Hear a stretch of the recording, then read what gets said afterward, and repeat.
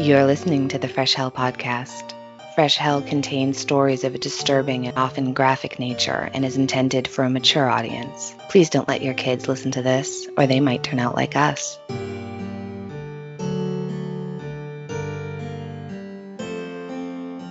Hi, I'm Annie from the US.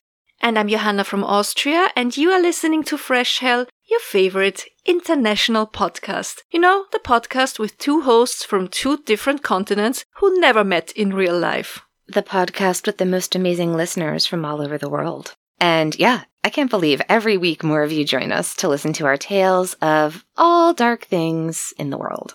Dark and or fascinating. I think they're one and the same, aren't they? Usually. It was funny. We just saw a post the other week, I think on Facebook, about the sewer system in London and how Joseph Bazalgette had said that they were only going to do it once, and therefore they sort of made the pipes way bigger than they needed to be. And the London sewer system is still in use today because Bazalgette planned big enough. Yeah, think big. Go big or go home. To your house. With flushing toilets, thanks to Joseph Bazalgette. But yeah, we told you all about it ages ago in Victorian Death Trip Part 2, because whenever we read something that piques our interest, we also have to tell you about it. If you're one of our regular listeners, you already know all of this. Thanks for hanging in there. And if you're brand new, thanks for joining us. Please sit down, make yourselves comfortable. We're going to start in a minute. Thank you. Yes, thank you so much. We are currently working on reorganizing Patreon, for example, changing it up a bit. Starting from January, we will have a regular What Do You Think Happened episode. That's going to be fun. It will be good. You'll see. Yeah. That's it for now. Let's get into today's episode, the second part of the Wineville chicken coop murders. Quick content warning. This is a very, very disturbing crimes. It's the rape and murders of young boys. We will not get into each gruesome detail, but it will be definitely a tough episode, so please be warned. We just got a reviewed and mentioned how we will often not tell you all the details of murder, torture, and rape. And I have to say that we will not change that. We don't think that it's necessary to list everything that a victim had to go through in every excruciating detail.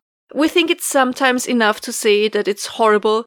And if you want to know more, you can always look it up. That has nothing to do with us all being adults here. It's just how we want to do it over here. Yeah, we're really, if you're into hearing a lot of graphic descriptions of torture, this probably isn't your podcast. We often say how we always try to approach every episode as if a loved one of a victim is listening. We don't really ever leave things out, but we're also not going to be gratuitous when we tell you about these things, right? Like, for example, it's enough to say that Ted Bundy was a necrophile, right? Without a list of explicit details. Exactly, yeah. Right? Yeah. Like, some things you don't need to know all the things about. You can find them in our sources. It feels salacious. There's just an element sometimes where it's like, But if you've listened to our other episodes, we don't not tell you things happened, but yeah. Alright, if you haven't listened to last week's episode, we do recommend that you go back and listen to that one first. So that's episode 133, Wineville Chicken Coop Murders Part 1, Walter Collins. That way you'll know exactly what we are talking about. And for all of you who listened already, a quick recap. So in March of 1928, 9-year-old Walter Collins disappears in LA. 5 months later, a boy claiming to be Walter is found in DeKalb, Illinois. When he is returned to his mother, Christine Collins, she claims immediately that there must be a mistake and this is not her son Walter. The police think they know better and keep insisting that this is Walter and that the case is closed. When his mother finds proof through dental records, she is committed by police into a psychiatric ward. After 5 days, she's allowed to leave thanks to the help of a Presbyterian reverend named Gustav Briegleb. Soon after, the true identity of fake Walter is uncovered. He is a 13-year-old boy named Arthur Hutchins Jr. from Cedar Rapids, Iowa. He simply wanted to go to Hollywood, but this leads to the questions, where's the real Walter and what had happened to him? And this is what we will be talking about in this episode. As always, we have a ton of sources we used for this episode and we will list them in the according album in our Facebook post. But two of our biggest sources are the books Nothing is Strange with You, The Life and Crimes of Gordon Stewart Northcott by James Jeffrey Paul and The Road Out of Hell, Sanford Clark and the True Story of the Wineville Murders by Anthony Flacco and Jerry Clark. Yeah, because it's believed that Walter fell victim to a serial killer by the name of Gordon Stewart Northcott. He was born on the 9th of November, 1906, in Saskatchewan, Canada. Is that the day this is dropping? What day is it? Where am I? What's happening? There's a lot of spooky dates in this episode, Johanna. There's a lot of spookiness in this one. It's the day when we're recording is his birthday. Well, let me tell you about this horrible thing that happened today in 1906. So, November 9, 1906, in Saskatchewan, Canada, Gordon Stewart Northcott was born to Cyrus George Northcott and his wife, Sarah Louise. He also had an older sister, Louise Winifred, who was born on the 23rd of June, 1888. So she was about 18 years old when he was born. That's pretty much like my brother and me, so I mentioned it before. My sister is 11 years younger than me, and my brother is 22 years younger than me. That's so cool. I love it. So, yeah, around the time Gordon Stewart Northcott was born, Winifred, which is the name his sister went by, she was just about married to a man named John Wesley Clark. She gave birth to a daughter, Jessie Winifred, who they called Jessie, in 1909, and they had a son named Sanford in 1913. We don't know an awful lot about Gordon's childhood and teenage years, just that he apparently played the piano really well, and that he was his mother's favorite. She spoiled and pampered him, and Gordon could just do no wrong in his mother's eyes. At a fairly young age, when he was a teenager himself, he was accused of molesting a younger boy, which he had done. And so around 1924, Gordon Stewart Northcott and his parents left Canada and they moved to California, to LA to be exact, to sort of start a new life. And while Cyrus and Sarah Louise settled in the growing city, Gordon actually convinced his father to buy him a plot of land out in the desert 50 miles west of LA, near a town called Wineville. The plan was that once out there, they would have a farmhouse built and several chicken coops, and Gordon would run his own chicken and egg farm. In 1926, Gordon returned to Canada to convince his sister Winnie to send her 13-year-old son Sanford with him to California. Gordon needed a hand, and Sanford could use a life lesson. All of the hard physical work would definitely make him more responsible and self-sufficient, right? Winnie didn't need a lot of convincing, to be honest. I think in her opinion, Sanford was sort of lazy and useless and a bit of a burden. Winnie was... She was maybe not the most loving, supportive, and affectionate mother. I think she came after her family. Yes. But 17-year-old Jessie had already left the family's home, and Sanford's father, John Wesley Clark, was a quiet man who had really no chance to object to his wife's demands most of the time. So only a couple of days after his Uncle Stuart, which is what they called him, had arrived from California, Sanford finds himself in the passenger seat of Northcott's car, and they're heading south. It was actually a nice car. It was a canary yellow convertible, very... How do I say that? It was not... it would draw the eyes, let's say it like this. You know, most cars would be like... It was flashy. Yeah, it's flashy. Most cars would be like Gatsby black car. Or brown or beige. Yeah. It's a flashy car. Total Gatsby car. It was a nice car, but we still can assume that Sanford was not happy about this trip. I mean, which 13-year-old wants to work on a chicken farm in the middle of nowhere? Actually, pretty much in the desert. But what could he do? He was a kid, and kids do as they are told. And so they are heading south towards the Canadian border. Stewart was a legal resident of the United States, and therefore there was no problem. But Sanford was a minor without a visa. Stewart made up a story about a funeral of a family member, and Sanford had to attend the funeral, and just like that, they crossed over to the United States. I guess Border Patrol was more focused on alcohol smugglers because it was the era of prohibition after all. Mm-hmm. And there they were, heading towards LA, and first stop was the home of Sanford's grandparents, Stewart's parents. And while his uncle had started physically attacking Sanford as soon as they were in the car together, he was slapping him, punching him on the head with such a force that the young boy's body would smash into the car door. The sexual assault only started once they arrived at the home of Cyrus and Sarah Louise. And a couple of days later, Sanford and his uncle drove out to the farmland near Wineville to set up tent and to work on getting everything up and running. It's actually more Sanford who was expected to work the farm and keep everything up and running, because Stewart was not so much into physical labor, and of course, he couldn't risk ruining his concert pianist hands. Cyrus hired a construction company to set up the farmhouse, and Sanford was building the chicken coops, he set up the fences, and he was also expected to finish the interior work in the main building. And once in a while, Cyrus would come out for a couple of days to check up on the progress, and he expected the farm to make a profit as soon as possible. But you might have already guessed it, Gordon Stewart Northcott was not really interested in running a successful egg empire in the desert. He wanted to live on this isolated plot of desert land for a way more sinister reason. He worked on building an empire of terror, with himself as the sole ruler. Whenever he grew tired of assaulting his nephew Sanford, he would go on a trip, often crossing over to Mexico and pick up young Mexican boys, probably luring them with the promise of a job. But once they set foot on the farm, he would chain them up in one of the chicken coops, sexually assault them, and then he got rid of them. And nobody on this side of the border would ever miss them or even really know they ever existed.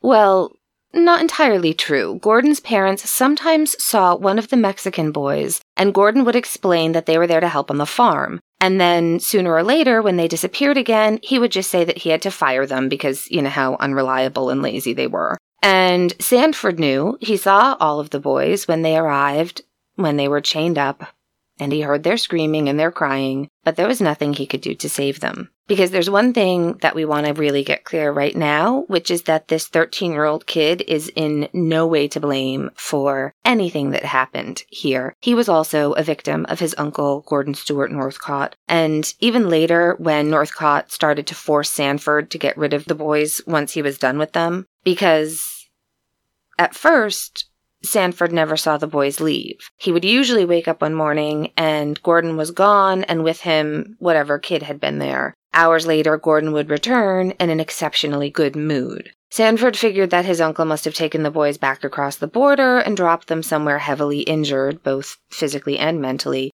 but at least alive. But we all now know that that is not what happened. Probably Northcott buried their bodies somewhere in the desert. And while his nephew was absolutely a part of things, he is not to blame. So the first time Sanford sees a body or part of a body is when Northcott hands him a bucket with a severed head in it and tells him to burn the head in a fire pit and afterward crush whatever is left of it. The name of the victim was most likely Jose Gonzalez. The young boy's body was found on the 2nd of February 1928 in a ditch near a road in La Puente, which is a town 30 miles west of Wineville. La Puente also lies north of West Covina. If you know, you know. Now, if you ask yourself why Sanford went along with it, why didn't he try to run or get help? Well, he actually did try to run once. He ran from the farm and further into the desert, but he realized pretty quickly that he had absolutely no idea which way to go or what to do. He was completely alone. Northcott had forced him to sign letters to his parents back in Canada, telling them that everything was great, that he was the member of the Boy Scouts and went to school and barely had to work on the farm. And of course, none of that was even remotely true. Plus, he was incredibly ashamed of the things that Northcott had done to him, and he feared for his life, because his uncle had made sure to let him know that he could just as easily kill him. So, Sanford had returned to the farm and hoped that one day someone would show up to the farm that could actually help him. But someone else arrived on the farm. Gordon Stewart Northcott showed up with yet another boy. He now started to get more bold and was stealing children from this side of the border because it's a lot easier, right, to cross the border and take advantage of people who have no recourse really up here. But it takes a little bit more to steal somebody from a neighboring community, right? So one day, Gordon shows up with another boy, and this boy is white with light brown hair and blue eyes, wearing a plaid lumberjacket with long brown pants and black shoes. And if you listened to last week's episode, this description should sound very familiar because it was March 10th, 1928, and that's the day that Walter Collins arrived at the Northcott chicken farm. Or so it is believed, because everything we are going to tell you now that happened to Walter is what most people believe what happened. It is also how it's told in the book The Road Out of Hell. And we told you before that the co-author is a man named Jerry Clark, who got the information from his father, who is, and you might have guessed it, Sanford Clark. And here is how Sanford told the story. So Gordon Stewart Northcott kidnapped Walter Collins on 10th of March 1928. The book claims that he knew Walter and his mother, not very well though, because Stewart had worked at a grocery store where the Collins family used to shop from time to time. I have to say that I didn't find other sources that claimed the same, so please take it with a grain of salt, or how Annie likes to call it, arsenic. Just a pinch, yeah. Northcott had promised Walter that he would take him to a ranch to ride on a pony, which obviously was not true. At first he kept Walter in the house, where he tortured and abused the boy, but when Sarah Louise Northcott, so Stewart's mother, announced that she would visit the farm, the young boy was moved to one of the chicken coops, or one of the sheds, where he was chained to a pole. Sarah Louise stayed for a couple of days, and apparently she discovered Walter in the shed. She decided that they needed to get rid of the young boy, and so she took an axe and ordered Stewart and Sanford to come to the shed with her, where Walter had fallen asleep. Sarah Louise was the first to strike Walter with the axe several times. Then she handed the weapon to her son, who himself administered more blows to the head. And lastly, they forced Sanford to join in by striking the boy's head with the axe as well. And I take it this was done so that Sanford was involved in the killing, and they therefore had some leverage against him. You know, if he ever had the idea of talking to the police. I know Annie always says that, and I feel the same here. I really hope that the first blow to the head was deadly, and that Walter actually never woke up again. Yeah, that's how I always imagine it in these situations. You just have to, whether or not it's true, you know. Now, the problem is that there is no definitive evidence that this is what happened to Walter Collins. Many people think this version is the truth, but there are also people who doubt it, including Christine Collins, but we will talk about that more in a moment. First, we need to get to the point where Gordon Stewart Northcott's crimes are discovered. So unfortunately, Walter Collins was not the last victim of Gordon Stewart Northcott, because on 16th of May 1928, he kidnapped two brothers, 12-year-old Lewis and 10-year-old Nelson Winslow. Yeah, their family was actually from New England, and the boys were born in Western Mass. Both their parents were from the area. Lewis was born in Holyoke in April of 1916, and Nelson was born in November of 1917 in Springfield, which is where my parents are from. I'm not sure exactly what took the family west, but they had been living in Pomona at the time. Yeah, and Pomona is located just 20 miles west of Wineville, and they were taken while they were on their way home from a yacht club meeting. I love the way you say yacht. Because it's Yacht in German. It makes sense. That's how you would say it if you were pronouncing every letter. Yeah. But I don't know how it turned into yacht. Oh, the other thing I wanted to mention is you see this a lot, like the boys were on their way home from a yacht club meeting, and it sounds very fancy, like they're children, and they're like, oh, big meeting with the board of directors to decide how many slips we're going to rent this year, you know, but I think they were it was like a club for kids, or maybe adults too, who were building model boats. Yeah. So it was a club for yacht builders, like toy builders. And 12-year-old Louis, they called him Louis, he had this little banjo that he'd made from a cigar box. And Nelson had a book from the library with him that was on airplanes when they were taken. These little details always like heartbreaking. I know. Yeah. So once more, Northcott kept his victims locked in one of the chicken coops, and he forced them to write 2 letters to their parents, informing them that they had run off to Mexico to find adventure, and the letters were written on the pages from the library book on planes that Nelson had with him that day. Yeah, we've got 2 articles from the time that mention the letter. The first one is from the Santa Ana Register, Santa Ana, California, Thursday, June 14th, 1928, page 3. And the title of the article is Kiwanis Club Asked to Aid in Child Hunt. And this is just an excerpt from that article.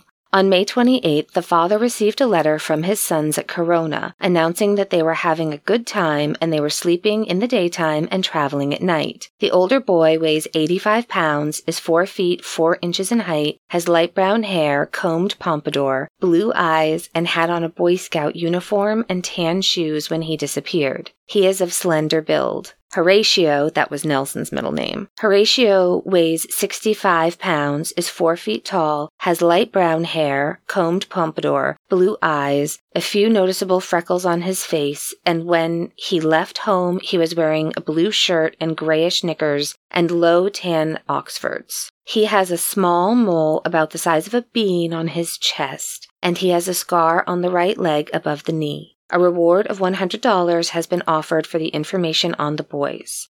Officers throughout the Southland have been notified. Kiwanians especially are being requested to keep a sharp lookout for the lads. So just a couple of really quick things. First of all, the fact, you just could picture them, right? With their little combed pompadours. Like, that detail. The freckles. Kind of kills me, right? And then the other thing for some of our international listeners, when he's described as wearing grayish knickers, knickers in the U.S. are, knickers outside the U.S. are underpants. Knickers in the United States were like trousers that came to about the knee and then they kind of cinch in. So like young boys would wear them. Oh, like knickerbockers. Exactly, like knickerbockers. Yep, knickers. So, yes, I myself once rocked a pair of red corduroy knickers for Christmas time. So, trousers. I just don't want anybody imagining, like, this kid walking around with grayish underwear, and, yeah. Now, the next article we have comes from the Pomona Progress Bulletin. That's page 9, Pomona, California. This was dated Thursday, June 21st, 1928. And the headline for this one is Lads Missing Since May 16. And this one says, uncovering no new clues in the case of the missing Winslow boys, Lewis 12 and Nelson 10, sons of Mr. and Mrs. N.H. Winslow, 455 East Center Street, has led to the constable's office to an investigation which probably will result in the mailing of circulars to all points in the United States. California has been covered by circulars on the case, but no information has resulted. The brothers have been missing since May 16th, and the only information as to their whereabouts or welfare has been 2 letters, one mailed in Pomona, the other in Corona. The fact that no letters have been received more recently has added even more to the seriousness of the disappearance. Quote, we will continue our investigation until the boys return or are returned or until we find what has happened to them, end quote, Constable Chambers said today on behalf of the constable's office. New circulars will be prepared shortly if no information turns up on the case soon, Chambers said, end quote. Where they say until the boys return or are returned or until we find what has happened to them, I think we agree that they considered it possible that the 2 boys actually ran off, but it was not the only thing they considered that has happened to them, right? Yeah, I think the parents never thought the boys ran off. Yeah. The parents, it's so heartbreaking. They would keep a light on the front porch every night, and the boys' beds were always freshly made in case, Lewis and Nelson would come home. Their father, N.H. Winslow, was quoted, our boys aren't dead. They will be along pretty soon. Which is, oh God. And those were their only children. Meanwhile, on the Northcott farm, Stewart grew once more tired of his victims and decided that it was time to kill them, which he did. I think he even forced Sanford to administer one of the lethal blows to one of the boys' heads. Again, with an axe that was his weapon of choice, and one of the boys was still breathing when Northcott forced Sanford to bury them. So at least that's what Sanford testified later on. Yeah, I think he also said that the younger boy was so distraught because he witnessed his brother's murder that it was almost like a mercy killing, sort of hinted at that. Now, what nobody on the Northcott farm knew was that back in Canada, Sanford's older sister Jessie started to worry about her brother. The letters he sent didn't sound like him at all. They just praised Uncle Stewart a lot and how wonderful his life in California was and yada yada yada. Something was not right, and Jessie would find out what the hell was going on. She couldn't drive down to California immediately as she needed to save money for the trip first. There was no point in asking her mother for money. And it wasn't until end of July 1928, when she had saved enough to board a ship from Vancouver to LA. She was finally on her way to Wineville. She arrived at the farm after having informed Sarah Louise that she was going out to Wineville, so Northcott expected her. And Jessie looked around, she talked to her brother Sanford, and she was a smart young woman. She realized immediately that something was very, very wrong. Sanford was skinny. Way too skinny. Not even all the physical labor could explain his weight. He looked like he was actually starved. Sanford, who was now 15, hadn't grown an inch in the 2 years that he had lived in California. The lack of growth was of course caused by malnourishment. And he walked in a weird way, as if he had hurt his legs. And in reality, what Jessie didn't know was that the sexual abuse had caused injuries. He was just constantly in a lot of pain from the sexual abuse. Yeah, so his walk was, It's bad. I didn't know how to word it. Thank you. No, it's hard. How do you. She caught a glimpse of a huge scar on Sanford's back that was caused by hot water that Uncle Stewart had thrown at him. And also Sanford's demeanor was so strange. All their life they had been very close, they had a very strong bond, but now he could barely stand to look her in the eye. And she got the feeling Sanford wanted her out of there as soon as possible. And of course he did, because he was probably worried of what their uncle would do to her when he realized that she was suspicious. Yeah, I mean, his sister's like the only person that never hurt him in his family, right? Yeah. It's like his sister. Yeah. Yeah, and the dad was more absent. He was, Not physically absent, but, mentally as well, yeah. Jessie had already seen enough, and as soon as she left the farm, she contacted the police, and she told them that something was going on at the Northcott chicken farm out in Wineville, and they needed to take a look. And the police did take a look. But the first thing they figured out was that there on the ranch lived an illegal immigrant, 15-year-old Sanford Clark, who had arrived from Canada 2 years ago and never left the country. So, on the 15th of September, 1928, 2 officers made their way out to the farm, driving down that long dirt road. Stewart Northcott saw them coming and took off, but not before grabbing a rifle and instructing Sanford that he needs to stall them so that he could have a 2-hour head start. And if he failed to do so, he threatened to shoot his nephew. And then just like that, he was gone.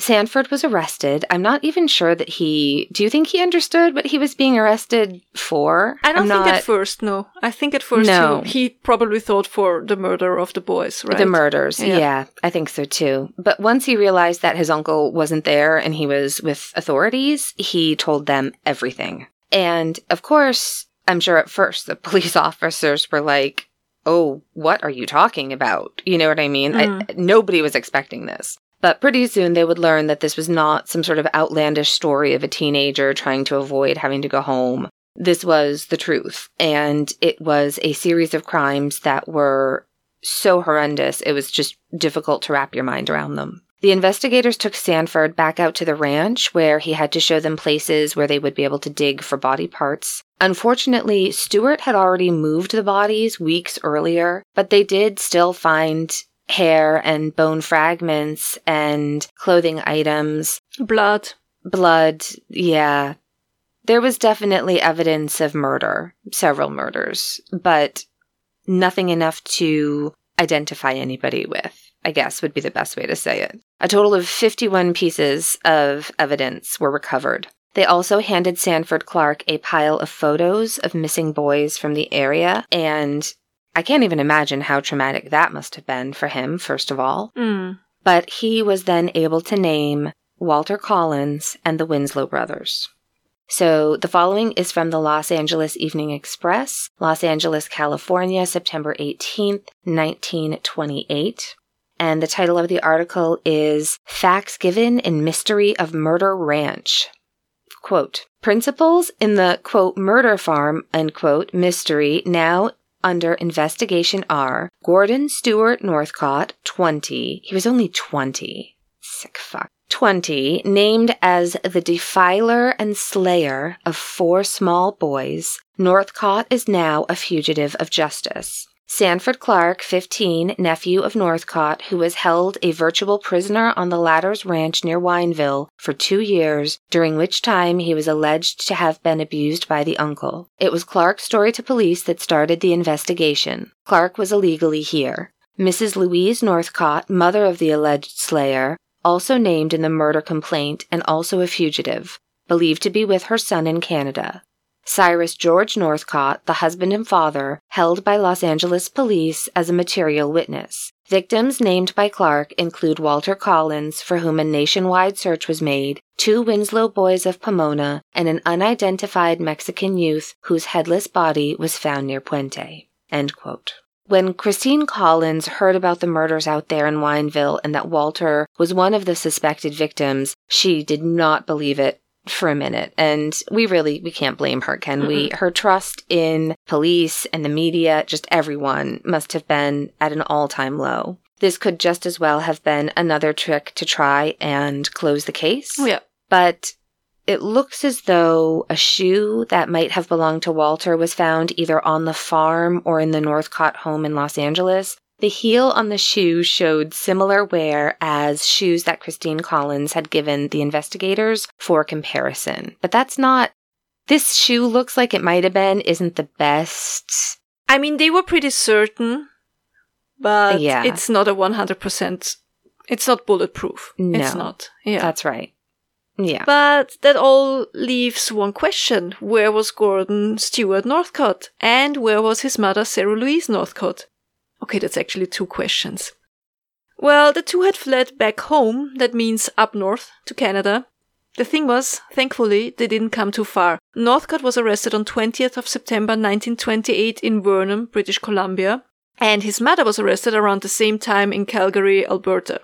After their arrests, Sarah Louise and her son confessed the murders of several boys, including Walter Collins, but both retracted their statements before they were brought back to LA, because both were extradited to the United States end of November 1928, where they were charged with the murder. In Sarah Louise's case, that was the murder of Walter Collins, and Stewart was charged with 3 counts of murder. That was for the boy who was named Jose Gonzalez and Lewis and Nelson Winslow. But there were probably many more murders committed by the Ape Man, so that's one of the titles Northcott was given by the press because his whole body apparently was covered in long body hair. Same. Photos of Northcott in jail show him... I hate these photos so much. They're like, he's smirking most of the time. He's so disgusting. He's smiling and smirking. Then there's this one photo. You see him in a pleated jacket and he's escorted by 2 law enforcement officers. I think this was when he was taken to the farm to show them the scenes of crimes. And he poses as if he just won something. You know, he's holding his own hand, raising his arms and acting as if he's congratulating himself. And he has this huge smile on his stupid, disgusting face. We will post all of the photos in the court. Yeah. No, I'm sorry. There's just... It's very rarely that I get such anger when I look at a person in a photo. Like Gertrude Beniszewski is one of them. And Gordon Stewart Northcott is another one.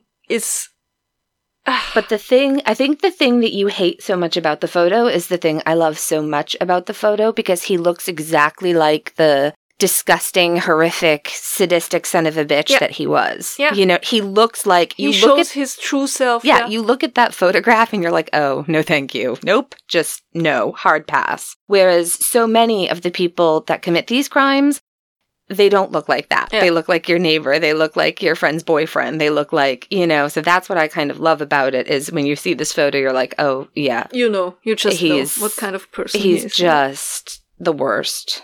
Once they were back in the United States, they confessed again. Sarah Louise even said that she's the one who killed all the boys. Her son had nothing to do with it because, she was very devoted to her son. Her precious baby. That's one way of putting it. She also tried to convince the press that Stewart was actually the illegitimate son of a British nobleman, but nobody bought into that nonsense. Annie and I were just discussing before that Stewart also said that he's actually Winnie's son, so the son of his sister. His sister and is father. Also not true. Yeah. They were making up lies constantly. So, seriously. Constantly. Yeah, a lot of the really salacious details from the case were just lies that he and his mother made up. Yeah. Northcott himself confessed to the killings. He even named a fifth one, Alvin, would you say Gothia? I think so. If it doesn't seem like a Mexican name to me. Yeah. I wonder if it was like Gotia or something. Do you know what I mean? I don't. So it's Alvin, Yeah. and the last name is Gothea, Gothea or Gothia.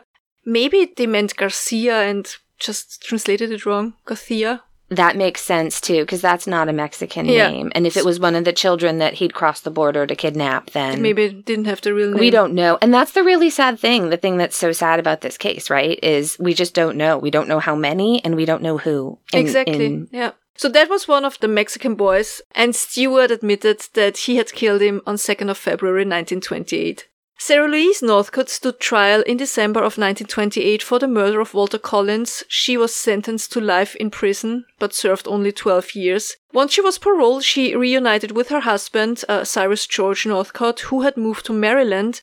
He had bought a farm up there, and the two lived the rest of their lives in Parsonsburg. Cyrus kept insisting throughout his life that he had no idea of what his son was up to out there in the middle of nowhere.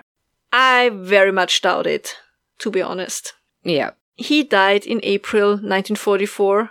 His wife Sarah Louise died soon after in November of 1944 of myocarditis, and her ashes were scattered at sea, which is way too much of a poetic ending, in my opinion. She didn't deserve that. Right? She should be sitting on that dusty shelf of unclaimed people that no one wants, that you always see in an episode, a very special episode of NCIS or something, you know? But yeah, so she died of inflammation of the heart muscle, myocarditis. But what about Gordon Stewart Northcott? What happened to the ape-man himself? Well, he was quite a bit of work for the investigators and the state attorney because he just constantly kept changing his story. He'd confess to murders, then deny everything again. It's what you expect with a pathological liar, right? So one moment he admits to 9 murders. The next moment he's talking about as many as 20. A couple of days later, he says no, he's completely innocent. He probably couldn't even remember the exact number of murders that he committed. There were a lot, though. I think there were a lot. And if anything, they're probably underestimated just based on what he was able to get away with. But in the end, he was charged for 3 counts of murder, which was Jose Gonzalez and the Winslow brothers, and he was awaiting trial at the Riverside Jail. When N.H. Winslow, the father of Lewis and Nelson, heard about Northcott's whereabouts, he gathered a group of men with torches and ropes, and they marched over to the jail, requesting that Northcott would be brought out so they could hang him right there and then. It took the sheriff quite some smooth talking to persuade the mob to scatter. You're almost like, oh man, I wish they'd... Don't worry, he dies horribly. All right. It's not often you can say that with a smile on your face. No, but it's this. And now you're going to see. You're going to see people. Just wait. Yeah, you're going to see. No. So the trial starts in January of 1929 and lasts 27 days. The state attorney was opposed to having any women in the jury. And this was because... This is from the Petaluma Argus-Courier, Petaluma, California, January 5th, 1929. Quote, "The testimony of the Gordon Stewart Northcott murder trial will be so revolting that the state will block every move of the defendant to have women sit on the jury, it was announced here today. Quote, we intend to prove a motive for the various murders committed by Northcott, Attorney L. Kelly, associated with the prosecution, said, and to do so, we must present a tale of disgusting abnormalities. No woman should hear the testimony, and the state will take care that no woman has a chance to ever hear it." End quote. Thanks for looking out for us, California. So that was a thing.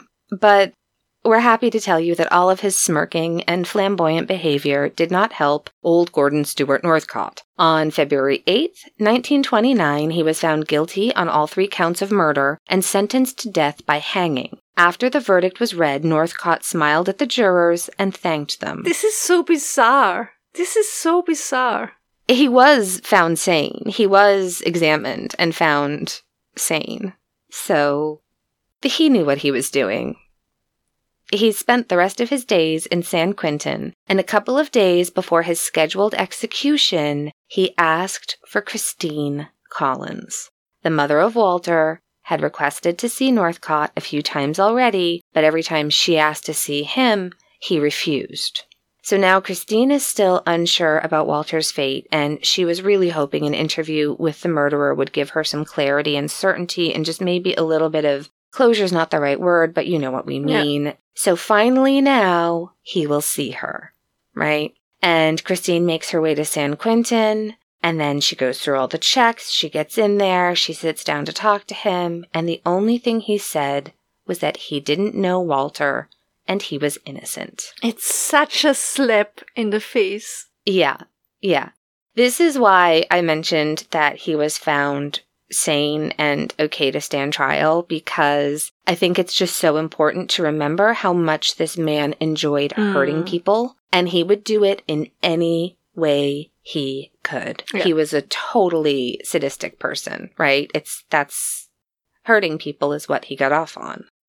Then, the night before the execution, Mrs. Winslow tries her luck and requests to see the murderer of her 2 boys. And this is an excerpt from the article that tells us how this all played out. This is from the Oakland Tribune, Oakland, California, October 2nd, 1930. The article is entitled, "Walk Slow. Boy Killer Asks Guards as He is Taken from Death Cell." All right, quote. "Yesterday afternoon, Mrs. Winslow came to the prison, but Northcott refused to see her. He sent word by the warden that he did not know anything about anything, but the mother, near collapse as a result of Northcott's denial of the interview, remained at the prison. Mrs. Collins, who already had one futile talk with the slayer, attempted to console her. Then, a few minutes before midnight, Northcott sent for them. He had been playing the phonograph, repeating, quote, the Song of Songs over and over again, singing, joking, and talking to Nugent. Breaking all precedent, Warden Holohan permitted the 2 women to enter the death cell, where Mrs. Collins questioned Northcott. He evaded direct questions as to who killed the boys. Quote, "Ask Sanford Clark, my nephew, he knows," was his response. To the question of who buried the bodies, he replied, quote, "Ask my mother, she knows," end quote. Young Clark was the principal witness against Northcott and his mother, Sarah Louise Northcott, who was serving a life term in San Quentin for complicity in the murder farm slayings. Northcott admitted he had seen the bodies of the boys on the ranch and gave the women a diagram purporting to show where they were buried. Warden Holohan declared the chart was similar to one found in the slayer's possessions more than a week ago and which proved to be a hoax. Quote, "I granted permission for the interview in the hope that Northcott, so near to death, might tell the truth and satisfy the minds of these anxious women to the fate of their sons," Holohan declared. "I do not believe that Northcott has told the truth yet," end quote. Northcott dined on chicken last night, then spent several hours listening to Nugent read passages from the Bible. He showed particular interest in those dealing with promises of everlasting life, end quote. The thing is, he forgets that that's a two-way belief, right? Because hell is also everlasting. Exactly. Forgot about that part. So, a couple of hours before his execution, Gordon Stewart Northcott handed a letter to the warden, and in it, he accused his father, his mother, and Sanford, his nephew, of committing all of the murders. He even said that Cyrus George was the one who had kidnapped Walter Collins. It was just a perfect ending to this absolutely vile, lying, complete, I don't even know what to call him. There are no words that, I don't know. He's the worst. Every insult I can think of. It's not bad enough. No. Ugh. He never told the truth about his crimes, and he would die claiming he was innocent. What I love is that sometimes they have these huge, big last words, and he was a person who thought so highly of himself, and that he was so smart and eloquent and flamboyant and more intelligent than all the others. And his last words were, "Don't hang me, don't hang me." And I think I love it. I love that so much. Yeah. He was terrified, absolutely terrified, and crying when they hanged him. And, Schadenfreude. There it is. It happens. Just every once in a while. It's justified. But, yeah, that was it. With those words, he left this earth. And we hope he's rotting in hell. I hope he shares a bunk bed with Gertrude Paniszewski. I think they two, they deserve each other as roommates. I'm afraid they'd enjoy each other too much. They'd just spend all their time talking about, The worst. I think she would drive him crazy. Oh, maybe. One could hope. Maybe you remember from last week I told you that Christine Collins kept searching for her son for the rest of her life, because this story is not completely over yet. So after Northcott died on 2nd of October 1930, I just realized 2nd of October is my ex-husband's birthday. That's some bad omen, I think. There's a lot of spookiness in this episode. Anyway, after they hanged Northcott, Reverend Breglap, the pastor who had helped Christine ever since he had heard of the Walter Collins case, he tried to get Christine's husband paroled. You might remember that Walter Collins Sr. was serving time in Folsom for armed robbery. Well, actually 8 counts of armed robbery. It was a little bit too much robbery. It was too much robbery, yeah. It was too much. And Breglap wrote heartfelt letters to the parole board telling them of Christine's lot and that she needed her husband home. But Walter Sr. would never leave prison alive because he died in 1932 at age 42. Christine wrote a letter to the prison warden asking for permission to visit her husband's grave, and she also asked if they could return the photographs of their son Walter, because Walter Sr. did have photographs of Walter Collins in his prison cell. And remember, at that time, you got to remember, it may seem like a strange thing when you just hear it offhand, but you have to remember that back then there were no copies of photos. If you had a photo, that was it. There was no scan, there was no backup, there were no negatives. That's all you had of your child. Yeah. And the warden advised against her visit to the grave, but he promised that he would try to find the photos. I hope he did. I really hope he did. Hope so too. I'm not sure what came of that. And then something else happened, something that nobody thought possible. It's 1935, so 7 years after the murders came to light and 5 years after Northcott's death. A young man came forward. This young man, named Elmer Sutherland, was 15 at the time of his disappearance. Because he had gone missing in 1928, and after Northcott's arrest, it was speculated that he too fell victim to the ape man. I think Northcott even admitted, they showed him photos, and there were points where he started to admit to so many murders of so many missing boys. Mm-hmm. But the thing was that Sanford Clark had never mentioned Elmer. And I know that in Changeling they show some boys being able to escape the Northcott farm, and one of these boys was supposed to be Elmer Sutherland. And then he showed up 7 years later, and it was kind of this miracle. And I know many believe that he really was at the farm. There's the thing. Oh, and then there was the boy who came forward, they call him. The boy who came forward after all this time. The thing is, I looked into it. I looked at old newspaper articles, and I found this. And several similar articles. So this one is for the Oroville Mercury Register, Oroville, California, 11th of October, 1935. Titled, Boy Believed Chicken Farm Victim Alive. Elmer Sutherland thought to have been slain by Stewart Northcott. Wire's father had traveled widely, not knowing relatives gave him up for dead. I love that old-timey articles used to do a TLDR. Yeah. Here you go. We're just going to tell you everything you needed to know. Quote, believed murdered 8 years ago and buried as one of the chicken ranch victims at Wineville, near Riverside, Elmer Sutherland has telegraphed his father, John Sutherland, who now resides here. It was the first word received from the youth since his disappearance 8 years ago. Confessions of Stewart Northcott, who was later executed at St. Quentin, indicated the Sutherland boy had been one of 8 boys brutally murdered on the chicken ranch. Instead, it is now revealed Elmer Sutherland failed to remain in the Riverside district and had gone traveling. He says he toured, quote, all over the world, end quote, and did not know that his disappearance had caused alarm and that he was believed a murder victim. He now is 23 years of age, end quote. It's just amazing. So there you go. He never even knew they were looking for him. He never even knew that they believed him to be dead. And there was he was not the boy who came forward after being able to escape from the farm. He was never there. Right. But I think still this incident gave Christine Collins hope that one day her son could return. After all, they had never found his body. Maybe he was never at the ranch. That's what she thought. And so she would keep looking for her boy. Until the day she died on 8th of December, 1964, so that was 6 days before his 76th birthday. So sad. All right. Well, that leaves us with one last key figure in the case, Sanford Clark. He was the chief witness in the trials of his grandmother and his uncle. He himself did not have to stand trial. I think it was really obvious for everyone involved that he was a victim in the case as well and not a willing participant. I can't even imagine how much he had to endure 2 years with this family, with this uncle. How do you survive that? How do you cope? And so you might also be wondering what happened to Sanford Clark after everything was said and done. Well, he was sent to the Whittier State School, but this was not a punishment.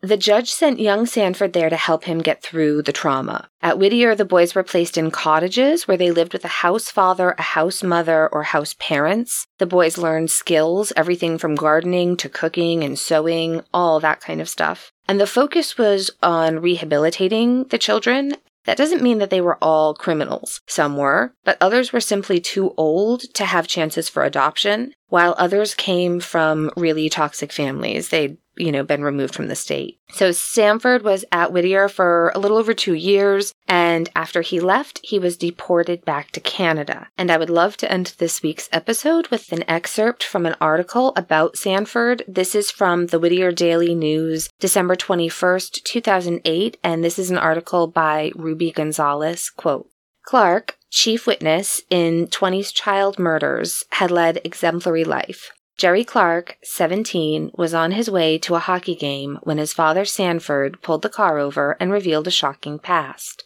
When he was 15, Sanford Clark became the main witness against his uncle, Gordon Stewart Northcott, who kidnapped boys from the Southland in the 1920s, then molested and killed them at a chicken ranch in Wineville. Clark wasn't tried, but was sentenced to 5 years at the Whittier State School, which was later renamed the Fred C. Nels Youth Correctional Facility. Quote, it seems the judge quietly sent him to Nels. I don't think anybody knew in Whittier he was here, end quote, said Myra Hilliard, executive director at the Whittier Museum. At the Whittier State School, she said the boys were placed in cottages with a house mother, father, or both. They learned skills like tailoring, cooking, gardening, and woodworking so they could earn their keep as adults. The whole idea was rehabilitation. Not all the boys at the place had criminal records. She said some were too old to be adopted or their parents could not take care of them. Kelly recognized Clark was a victim, and the Whittier State School emphasized rehabilitation. Quote, I know boys were told that was your life before. They were now part of the family. That's what Fred C. Nels brought, end quote, she said. Sanford served in World War II, married, and worked 28 years for the Canadian Postal Service. He and his wife, June, adopted and raised 2 sons. The couple were married for 55 years and were involved in different organizations. Clark died in 1991. Jerry Clark wanted to honor his father by telling his story and had been trying to write a book for years, Flacco said. The Canadian truck driver approached a literary agent. Flacco decided to write the book with Clark as a source. Jerry Clark couldn't be reached for comment Friday. Instead of having his own children, Flacco said Sanford Clark chose to adopt because he didn't want to spread what he viewed as his family's sickness. Quote, this was the most dysfunctional family, he said. The 2 years at the ranch affected Clark, Flacco said. The man was plagued with thoughts of suicide all his life. One time, when Clark wasn't at the dinner table, June Clark found him in a room with a gun in his hand. Flacco said she took the gun, smacked her husband, and told him to go down and have dinner. And when Jerry Clark told his dying father he loved him, Clark's last words were, I can't even read this. And when Jerry Clark... Sorry. It's so sad. I know. And this is the part that gets me. When Jerry Clark told his dying father that he loved him, Clark's last words to his son were, quote, why would you? And that is the incredibly tragic story of the deaths of Lewis and Nelson Winslow, Alvin Gaulthia, as well as most likely Walter Collins, and most definitely several others. And if you live in the area and are trying to find Wineville on the map, stop looking, because on November 1st, 1930, mostly because of all the negative publicity surrounding all the rape and murder of children, Wineville officially changed its name to Miraloma. Yeah, they just have, I think, a Wineville road still left. Yeah. It's a haunting case. That's a tough one. That one is so hard. Yeah. Yeah. what a incredibly strong man he was. Everything that he went through. When you look at the photo of Sanford after he could, after he was rescued, basically, his eyes are so sad. Yeah. He has such sad eyes. Yeah. He does. Yep. But he is also the person, we hear all the time, and sometimes we get a little bit into it, but a lot of the times we don't, because very often when you're talking about murder, and especially when you're talking about the childhood of people who become murderers, there's a lot of this sort of abuse, or, oh, well, they were abused, or, oh, this, oh, that. Well, a lot of people are, and they're like Sanford, right? They get out of the situation, and they make the world a better place.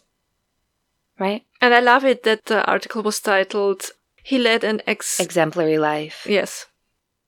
Yeah, absolutely. So, yeah, that's a hard one. Do you have something good this week? Yes, my husband is coming home today when you're listening to this, just for a couple of days, but it's always my something good when he's coming home. And I can show him a lot of things that we already did in the renovation of the house, and it's going to be great. Fantastic. So, yeah, that's my something good. That's awesome.